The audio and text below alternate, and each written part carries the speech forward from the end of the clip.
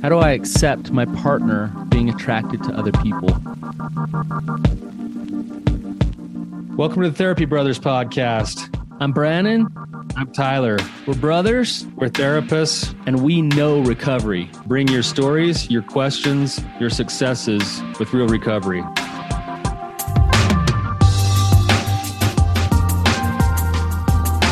Hey, Tyler, you ready to have some hard conversations? Let's do it. Let the Therapy Brothers podcast begin. Brandon, how's it going, man? It's going really well. I got a big, my gut still feels really full from your wife whipping up dinner last night. You had a part in it too, but her roast was way better than yours. No. I got to teach you how to use a smoker, man. Oh, man. I had it perfect, and then I overcooked it. I feel terrible. Yeah. Hey, at least she had hers. It was excellent. Yeah. Thank goodness she was there to bail me out. So, Yeah, and everything else that she made was excellent. So yeah. And it was nice of you guys to come up. We always love seeing the family. So it's always good to get everyone together for Sunday dinner. yeah, I think I gained about 25 pounds, but it was worth it every bite. Yeah, you get that. Who knew cream corn could blow my mind? I Cream know, corn. of all things. just oh my gosh, I can't even explain it. But cream corn, amazing. Yeah. Anyways, Well, let's jump into it, man. Should we? on that note, Emily, welcome back to the show. Hi, guys. So Emily was here with us. Her show aired on May 1st. It was episode 230. If you want to reference that and kind of look back at some background of her story, because we're not going to get into all of the background here today. We're going to try to focus in and hone in on a specific question. So, but Emily, could you fill us in a little bit of what's been going on with you since we talked last and the question that you have?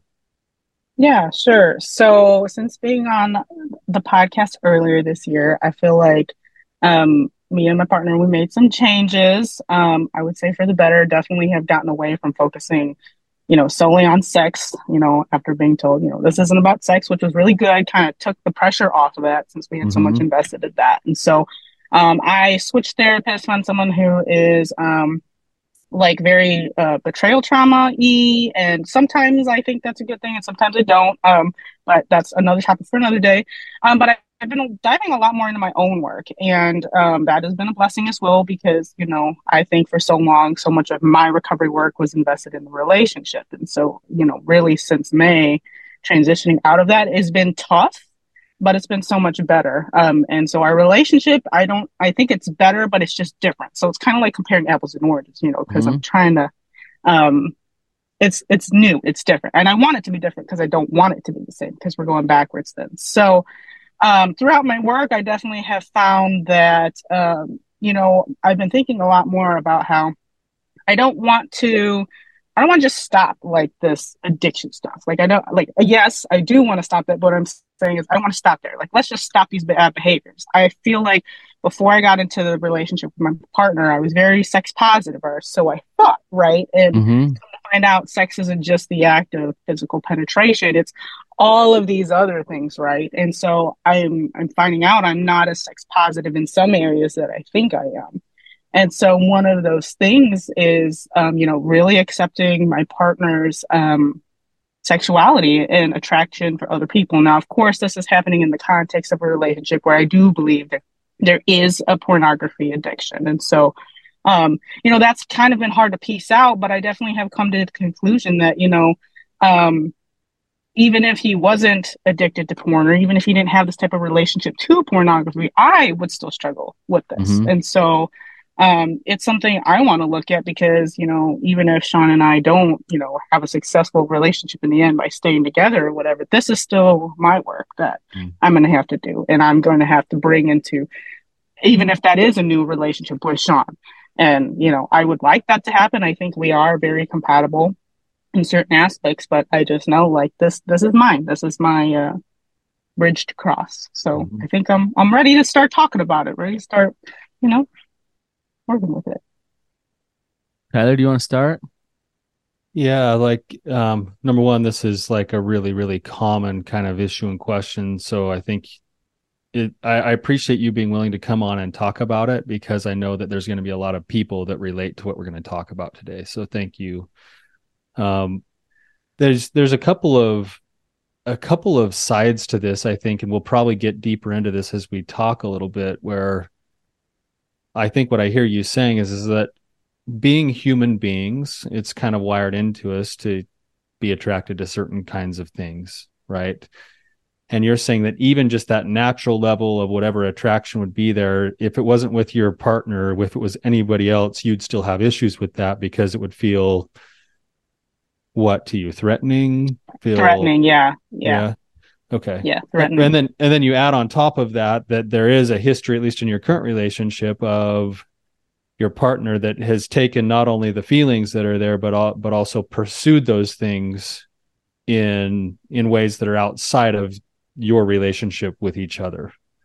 Mm-hmm. So there's two parts to that. One is just the natural, like, feeling and acceptance part of it, but then there's also the history of the relationship part of it too, and they kind of cross over. And there's definitely it can feel difficult to try to sift out what's legitimate in terms of the current relationship and the past history there versus what my own personal work is. And so I can see why it would feel difficult and be confusing. Does it make sense? Yeah. Go ahead, Brandon. Well, I was just going to add to kind of what you're saying. I like where you're starting, Tyler. There's this lie, I think, that oftentimes people believe, and before I say this, I want to back up a little bit. This question we get all the time, Emily, and the answer that we give to this question oftentimes really triggers people. They have a hard time with the reality of it. But the reason why we talk about it is because facing the reality of this actually sets you free and actually helps you, like, create intimacy and all kinds of good things in your relationship. So it's an important thing to overcome, but it also really triggers people. And this lie is that, my sexuality, when I commit to you, when I marry you, when I get in a committed relationship with you, then attraction turns off from the rest of the world, and it is just toward you now, 100% you. And we define that as fidelity and commitment and all these things. And there's this really beautiful thing, and I think it has to do with masculinity and femininity, where when a person can fully be honest and open and say, yes, I have sexual attraction. I have sexual attraction to other people, to, like, that's real for me, and I'm honest about that, and I choose you. Like, I want you. And so I can create safety with you in a relationship. Trust, fidelity, all those things can exist with my sexuality, my honest to goodness, authentic sexuality being a part of this relationship. And that's where real trust and real intimacy is built, when both people come to the table authentic, honest, open. And so it's hard to mix that authenticity, that level of vulnerability, with betrayal trauma and sex addiction, because there's so much lying and deceit and all this stuff. So it's easier for a couple to almost rely on some fear and control and hiding than it is on the vulnerability of both of our sexuality being on the table. You see what I'm saying? You know all this stuff, Emily. You are like an awesome client, because, like, you're here like, I know this, I get this, I want to shift, I want to accept this, but I want to ask you, what's in the way of that? What gets in the way of you saying, I understand this, I want to, like, really feel it in my heart that this is true and accept that? Oh, I think a lot of it is shame, for sure. Like, my new therapist and I talk a lot about that, how, like, I am so good at the knowing of, I'm really cognitive, I'm really good at the knowing about, I'm learning. I got all of that down, but moving that, my sponsor tells me the longest journey is from the head to the heart, that 14-inch journey. So I would say it's the shame, feeling like, and I know this is a me thing, totally some of the stuff he's done has not been okay, but this is a me thing too, because I'm well aware that I had very similar feelings even before he came into the picture. If someone had something physically feature or whatever, it meant that, like, the story is, they have that, they're better than me, so I must not be enough. Like, that's the story. Mm-hmm. Mm-hmm. So You can see the shame there, Tyler. You can see the shame there, right? Yeah, exactly. Well, and again, I think that's the challenge is that there's the shame there that obviously, I mean, that's why you're here, Emily, is you want to work on your own shame. But that shame is also connected to past life experience. And so, when you take something where there's already this insecurity and then you have life experience that maybe has led to you feeling like there have been people who have betrayed you or done behaviors that you don't necessarily agree with or fit with your own value system. I think that's one of the reasons why it's so hard to go from the head to the heart, because there's something in the head that is clinging to some form of control in order to try to feel safe, even though it never actually provides the safety. Does that make sense? Oh, totally. Oh, totally. Yes, absolutely. So think about shame. That what's underneath shame? Shame's actually secondary emotion. Fear. Yeah. Fear. It always comes back to fear, and usually it's fear of what? I think the biggest ones for me are like abandonment and then like being alone. Yeah, that's it. It's fear of abandonment, rejection, losing connection, not being enough, and then fear that I'm not enough to be loved. And so in those moments you're dealing with fear. And think about it, like if you're walking down the street and let's say your husband kinks his neck because he's like checking women out right in front of you. Okay, so it triggers all the shame off of like, what's wrong with me? How come you're not choosing me? Okay, in that moment, Emily, and then the other side of you comes in, the logical side of like, I've heard Brandon and my therapist and Tyler say like, yeah, he has sexual attraction. That's part of life. Like I should totally be okay with this. Okay, so your logic, like your ego's starting to kick in of like, I'm not okay with that. That hurts, but I should be okay with that. What is the opposite of acting in that shame, in that fear, in that moment? I think knowing.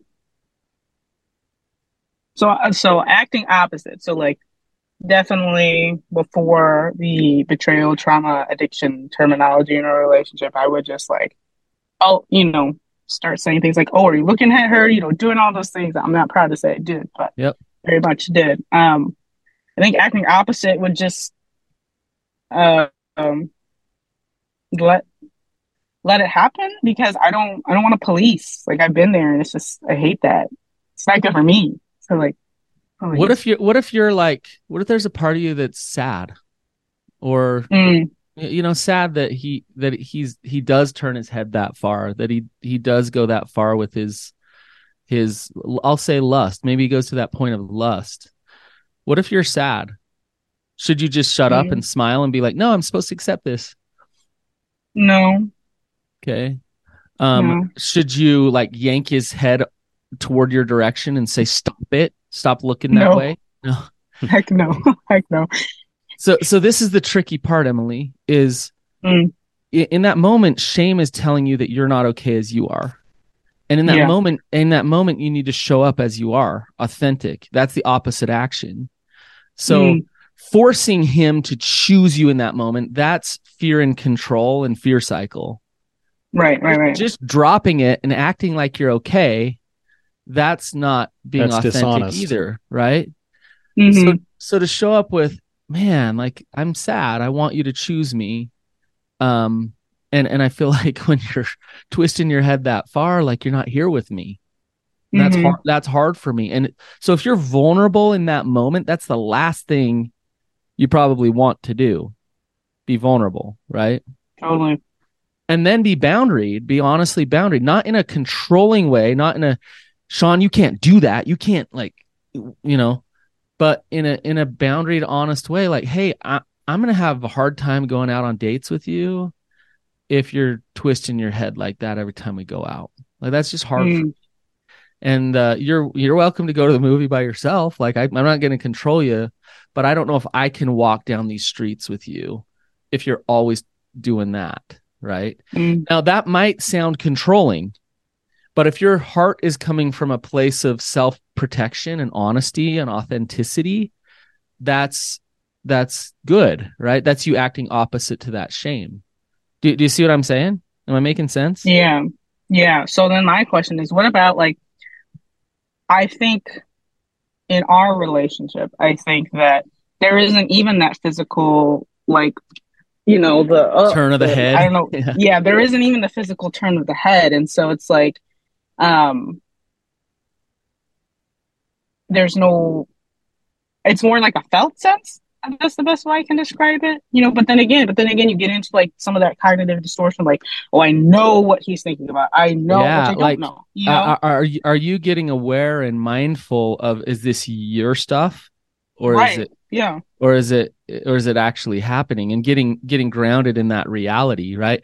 And I think it's hard to know if you've been deceived and manipulated and gaslit for a long time. It's like, well, I don't know what's up and what's down, so maybe I'm overcompensating here.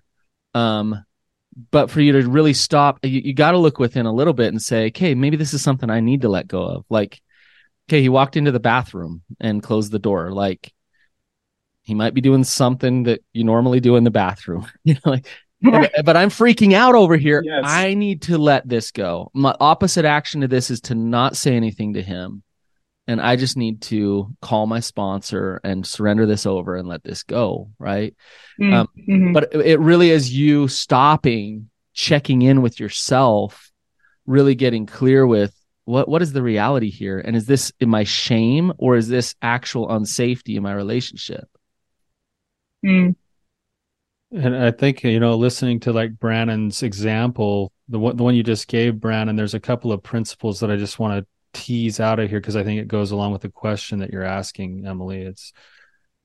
Is that, in that situation, he doesn't do this, but we're using this as the example. He turns his head and he pursues those things. You're not discounting that he has those sexual feelings or drives. You're actually having the discussion and setting your boundaries about his choice of what he's doing with those things. Right. So if you're out in public and he happens to notice and you happen to notice, but then you guys both are able to kind of continue on and go on your merry way, walking and talking, that's different than him turning and kinking his neck all the way around. And then you're going, hey, and it would be totally fair to then be open and honest, like Brannon saying, hey, that kind of hurts me, or hey, I don't know if I want to go out with you in public if you're going to do these things and pursue those things. Or even, something as simple as, hey, are you here with me right now, or are you somewhere else?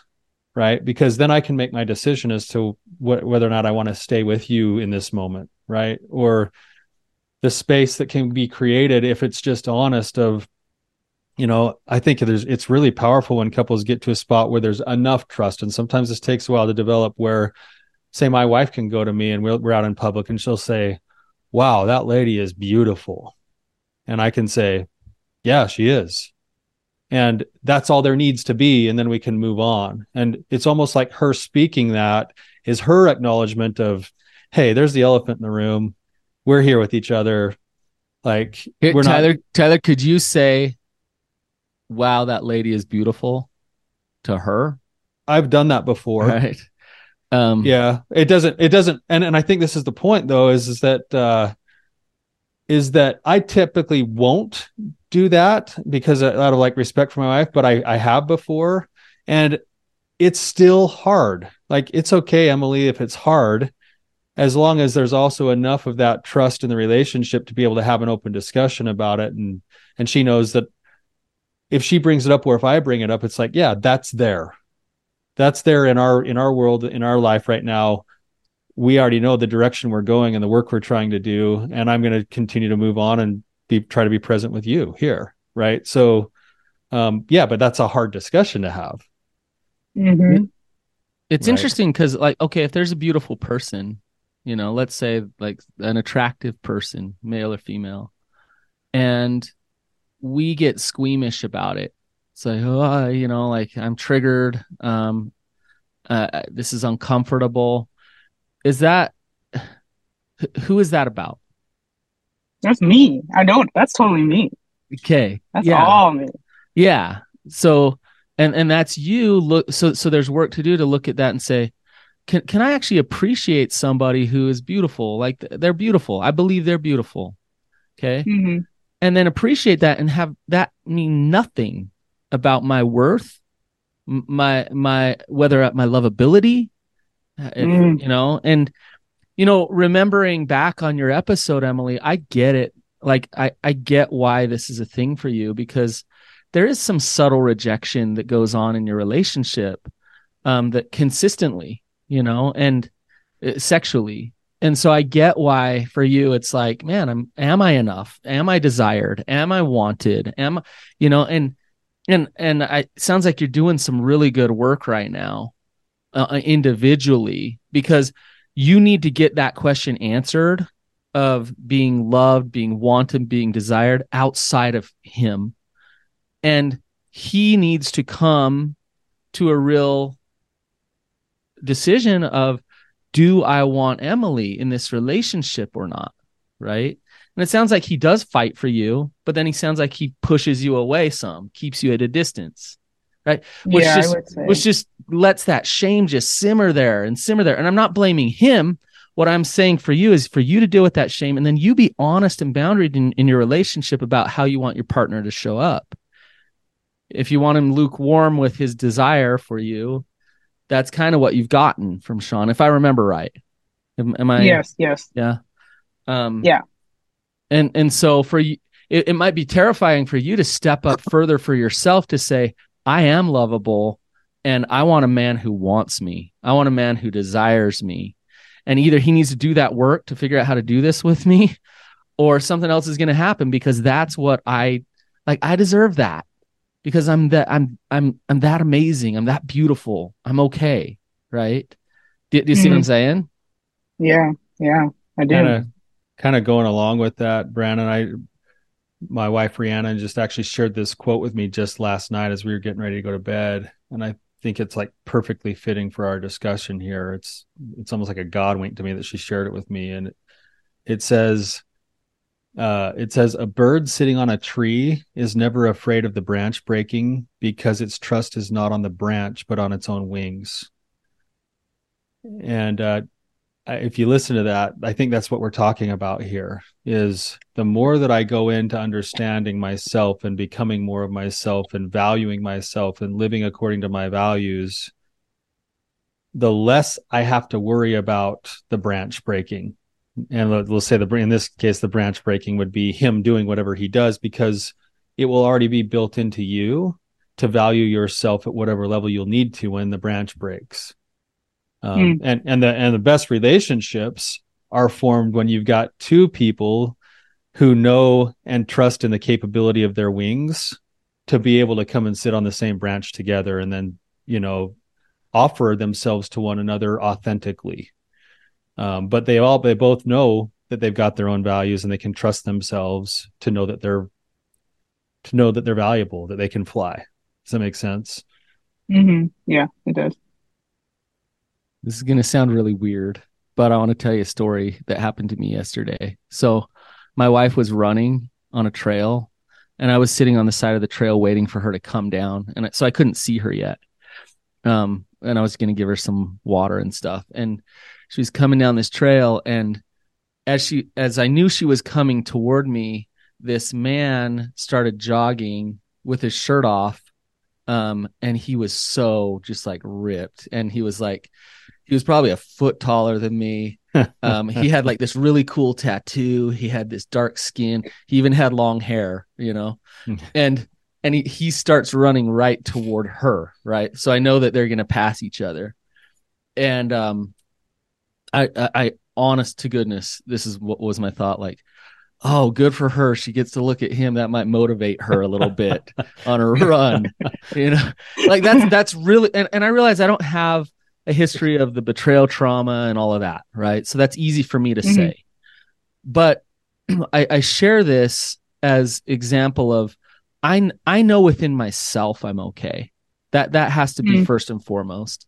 Yeah, I got my shame about my body in certain ways and this and that, but overall, I know she wants me. I know she desires me. I know she wants to be in a relationship with me. So that doesn't scare me. It really doesn't scare me, right? So how, Emily, back to your original question, how do you, okay, I can say this to your head all day long. Mhm. I can tell you Yeah. stories like Yeah. this, right? How do you Yeah. move this down into your heart to have that inner peace and that confidence to say, you know what, he could reject me, he could leave me, he could, whatever he's going to do, he's going to do, but Right. I'm okay. I'm okay deep down, right? And that's the question we really want to answer today. Right. Tyler, give her the answer.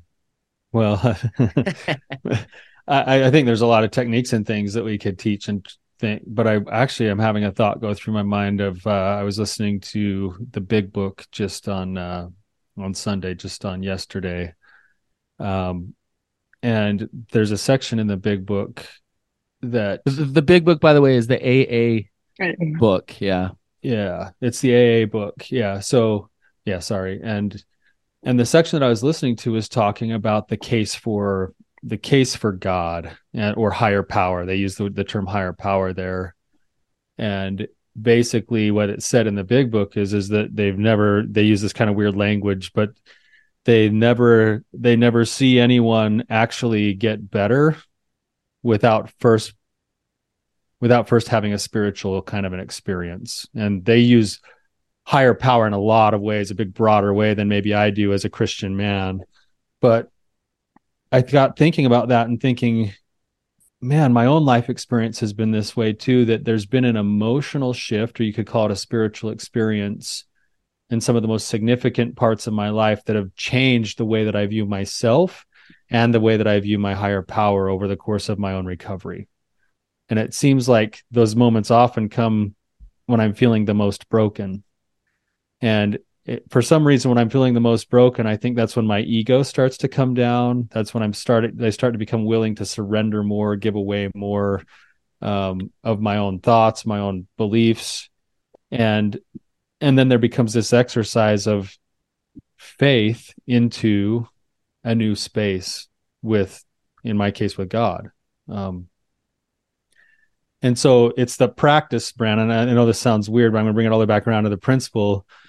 I think it's the practice of surrender and the choice of faith. And in this case, it's not even choice of faith in my partner.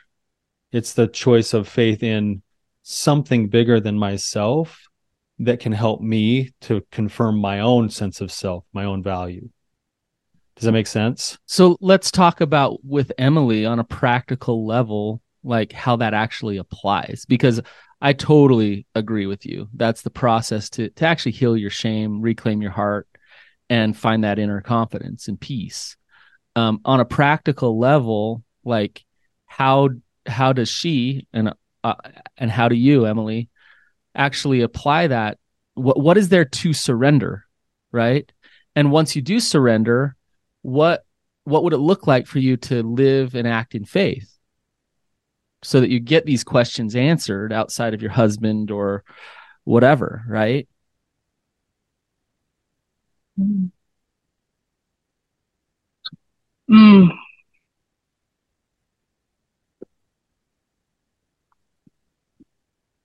I mean, the easy answers are like, not monitoring what he's doing or not doing, not doing his recovery and all that stuff. But But Emily, what's underneath that you need to surrender? my fear, Yeah. my fear, for sure, the fear. How do you surrender that, right? Like how do you get to know it, you see it, and then how do you give it up? You know how? Um, No, I don't think I do. Could I add to it, Brandon, Mm-hmm. for a second? Because you do see it. And I think you actually acknowledge it. And you're like, this is my shame. And it's based off of fear, the fear that there's something wrong with me, that I'll be disconnected or unloved. Right. A lot of people don't even get that far. Yeah. I mean, you're already, you're in the uncomfortable part of this where you kind of know, but you don't know how to break it. Right. But Yeah. like you have this awareness, and it's actually pretty beautiful, connected to that fear. You said you looked at some behaviors that are connected to that fear. That like, oh, I can stop controlling. I can stop. Actually, those are probably some things that you're going to want to work on. But why? And the why is go one step deeper than that. What are the beliefs that are attached to the fear? We call those agreements. We call those false agreements. What are the beliefs about myself that are attached to that fear? And once I start to tease those out, then we can start to actually work on some of those things too. Oh, beliefs that are attached to fear. I don't know. First one is like, I know I learned this in my childhood, but like I'm responsible for other people's actions. Mm-hmm. Like that one. Mm-hmm. Oh, that's a big one. Right. Because then that means like safety comes from other people. Mm-hmm. And you're responsible for other people. Which makes me responsible for that. Yeah. You can see how difficult that would be to surrender that. Like yeah. That'd be hard to let go. That's scary to let that go. What would your life look like if you actually let that belief go? I'd probably be less anxious. Probably, yeah. You'd be less anxious. I would guess you'd be more anxious at first. Yeah. Because you see what I'm saying? Because it's scary. Yeah. It's like you're acting opposite. And then you'd realize like, oh, that's actually true. And I can let this go. And then you'd be less anxious. Yeah. Yeah. So you'd be less anxious over time, of course. It's always scary to let go of anything that you've held on to for a long time. You would be less anxious if you let go of that belief, which would then mean your overall quality of life would be better. Mm-hmm. How would it affect your sense of self or your confidence if you could never believe that belief again? That if I no longer believed that I was responsible for other people. It couldn't even go into your brain that you're responsible for other people's actions.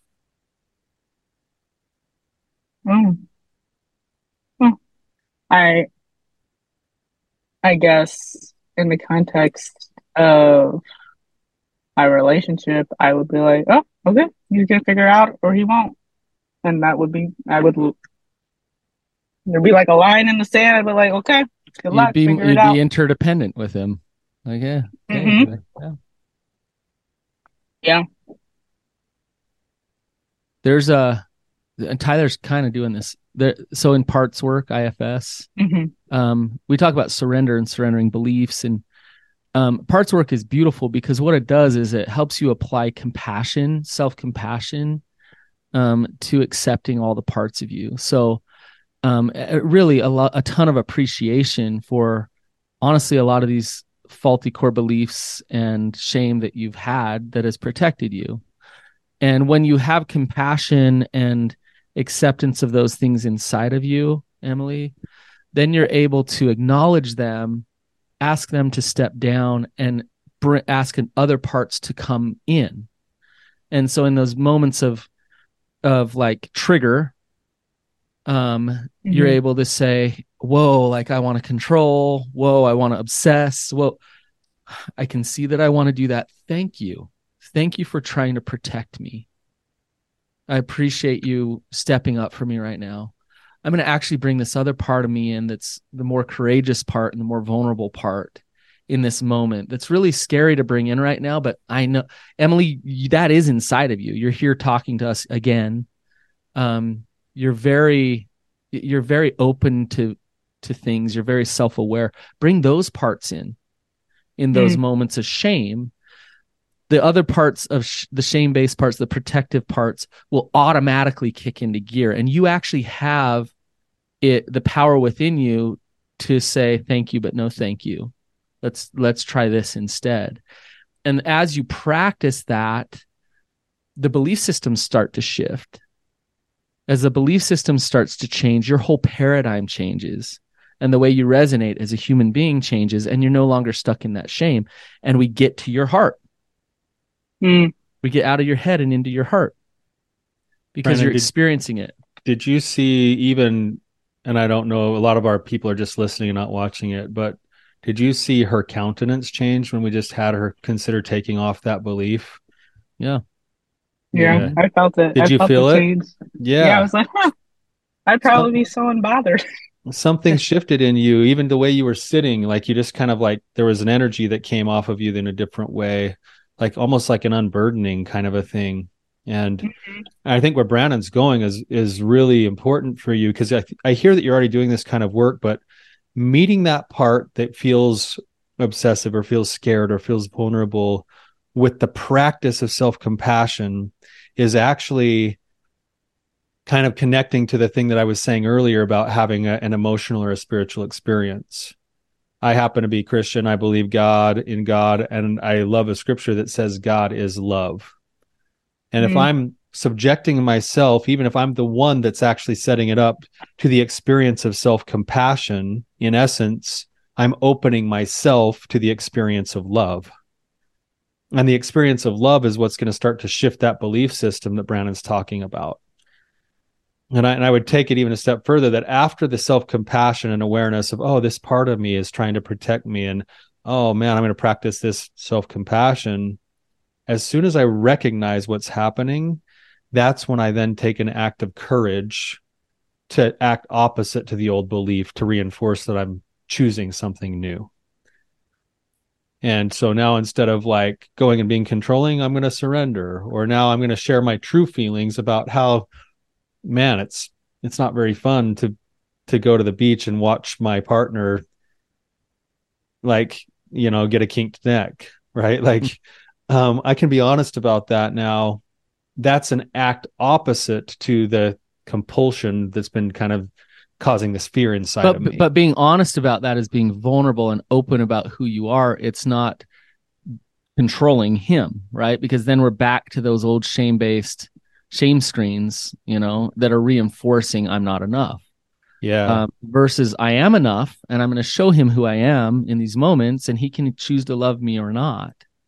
Right. Yeah. I heard, you're familiar. I think you like his stuff, Brennan, Dr. Gabor Mate. Well, I love him.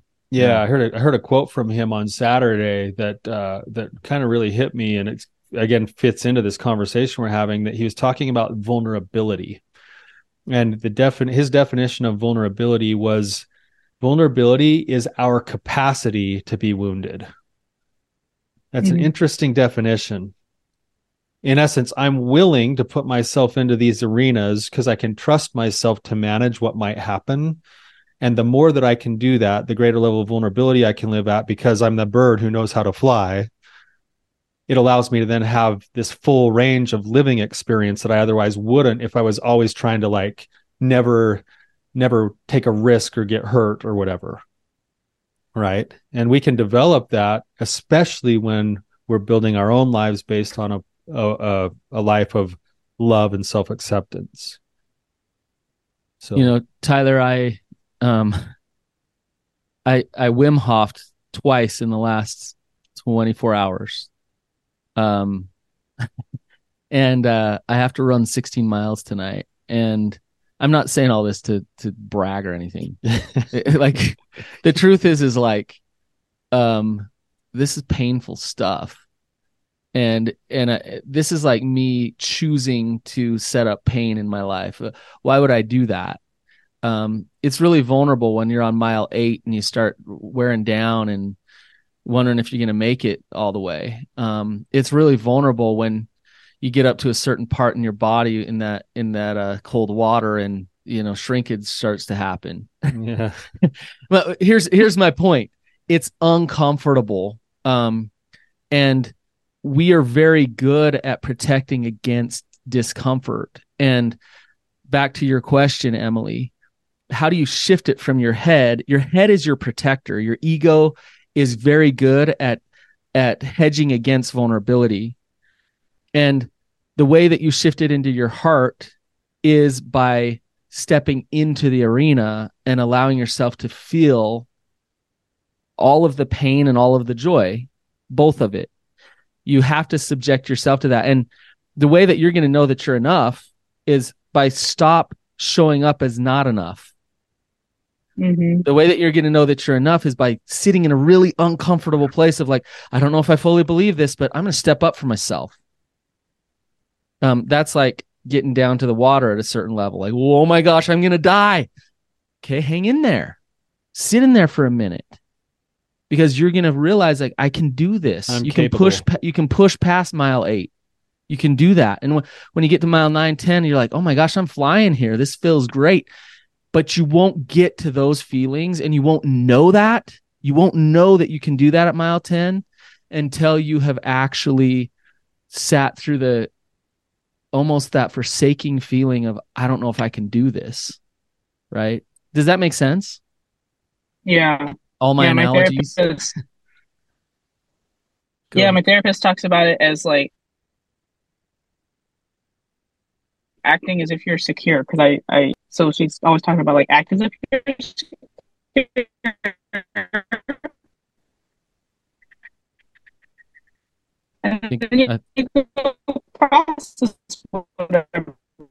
We're kind of losing Emily, Tyler.